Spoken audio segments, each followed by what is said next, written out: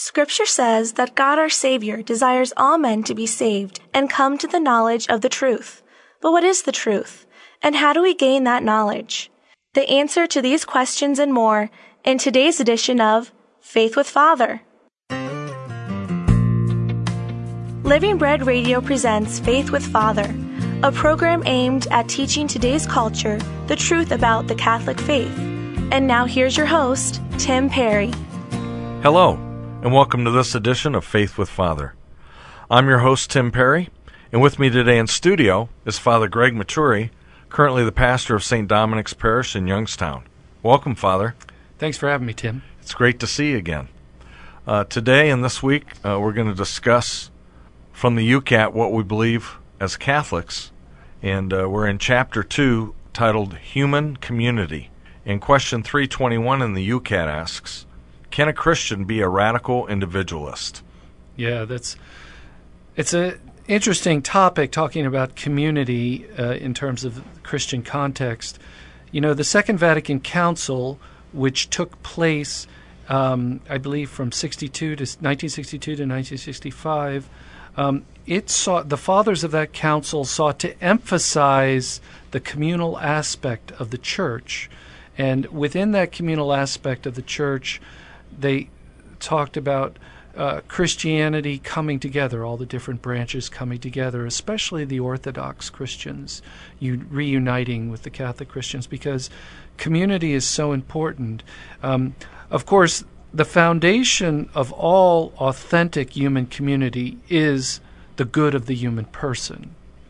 But the good of the human person takes place within a communal aspect. So, you know, we're not the fathers of the Second Vatican Council wanted to emphasize the fact that we're not simply saved as individuals. While that's true, we're also saved as a community of persons, communio personarum. And in fact, we think about society in general as a community of persons. We think about marriage and family as forming a communion of persons, because the good of individuals rests in the good of the community.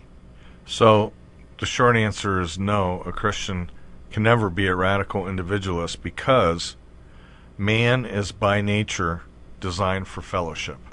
And that would explain, too, why this me and Jesus philosophy doesn't work, whereas we need to go to Mass on Sunday mornings and worship God as a community. Absolutely. You know, so what does Jesus do? The first thing he does is he forms a community of apostles, because the gospel cannot be preached without the context of a community. I mean, think about it. You know, first of all, you know, the natural support we get from communal life, our fellow Christians. It's very difficult to sustain the Christian life apart from the support of a Christian community. And really speaking, as the question points out, there are no lone rangers. Even individual preachers require the support of a community.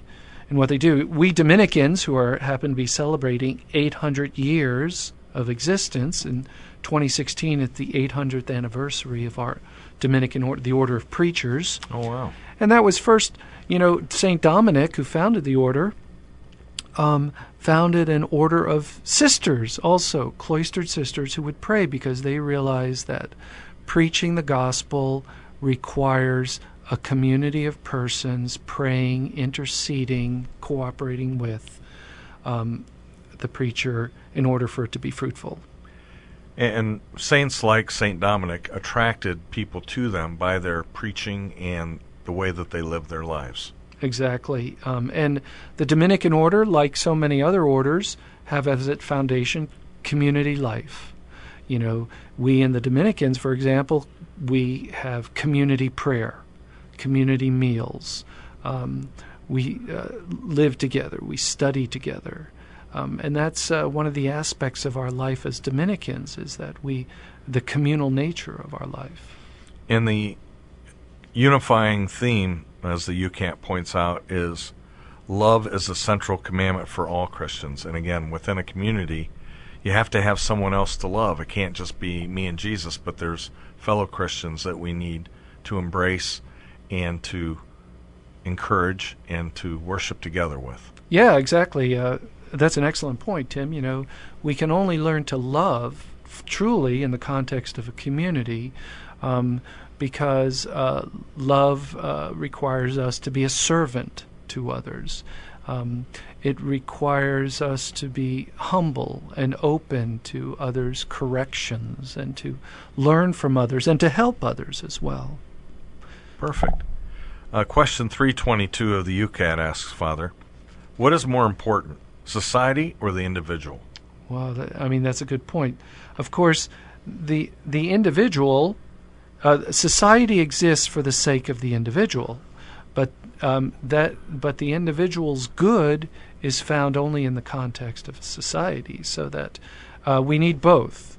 We need to have a notion of that we help individuals, that we love individuals, that our love for each other and for God is as one individual to another. At the same time, we understand that our interaction with others is in the context of a community.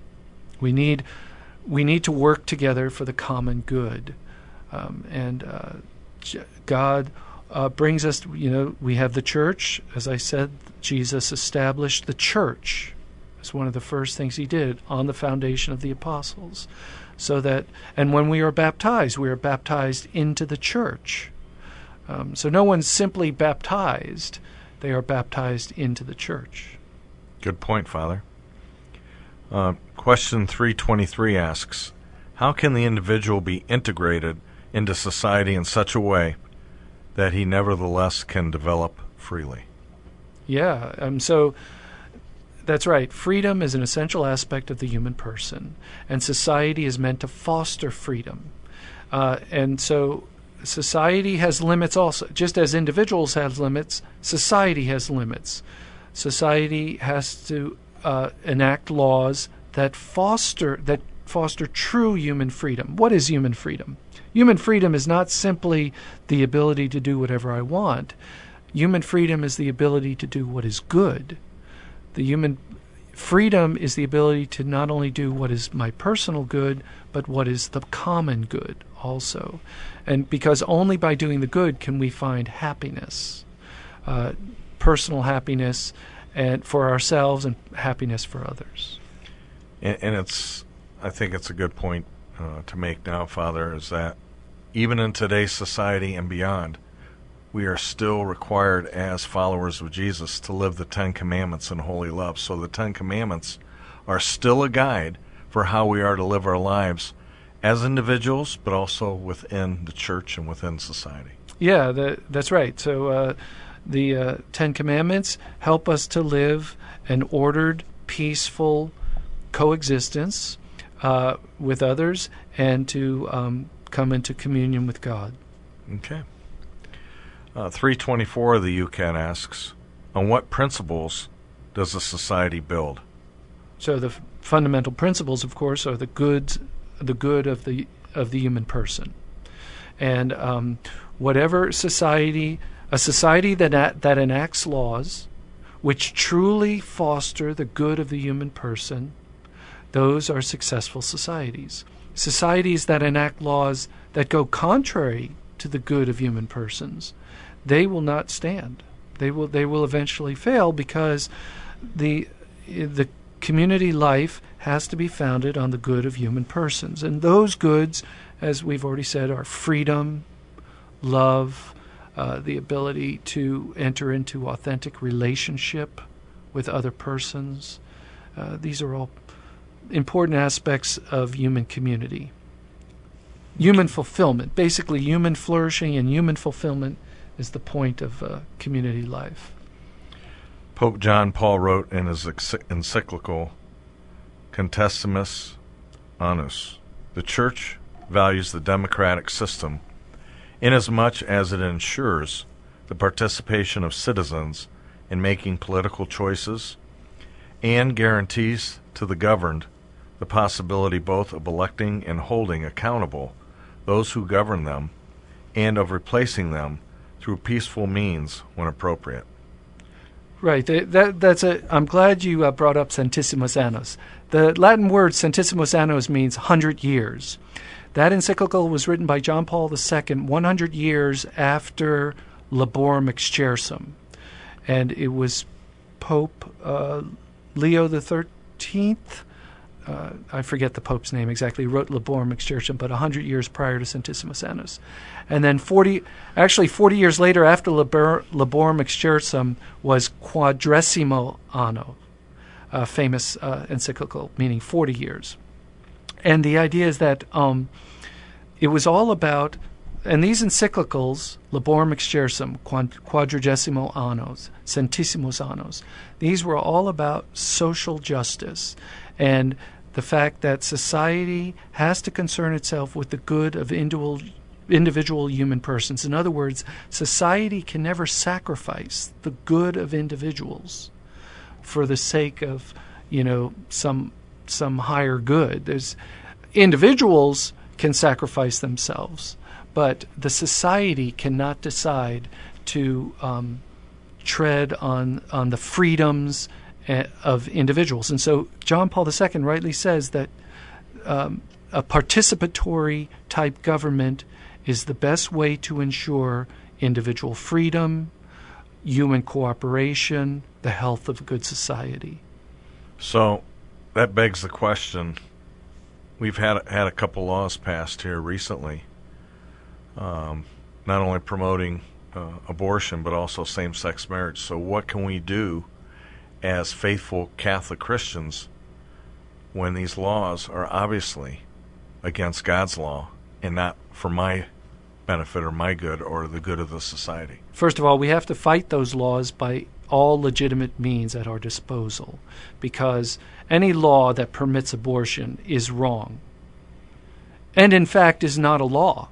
St. Thomas Aquinas said that a law is an ordinance of human reason, and that is contrary. A law that permits abortion is contrary to human reason.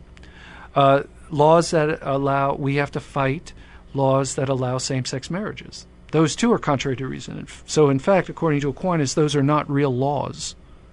But we have to fight them by legitimate and peaceful means, because the idea of a society, the purpose of society is so that we can live in peace, so that we can experience freedom, so that we can experience love, interpersonal relationship. So we need to contact our representatives and tell them that this is unreasonable. We need to write to our newspapers. We need to get on radio like Living Bread. We need to support Living Bread Radio, which fights for the good of the person, the good of human society, and for good laws. And, of course, pray. Absolutely. Awesome. We've been listening to Father Greg Maturi. Can we have a blessing, Father, before we go, please? Lord Jesus Christ, we ask you to send your Holy Spirit upon all our listeners. Fill them with your wisdom and love so that they may enjoy true happiness here on earth and one day enjoy eternal life with you in heaven. Amen. Amen. Well, thanks for joining us today. This has been Tim Perry, and until next time, may the light of the Father shine upon you and yours. Bye for now.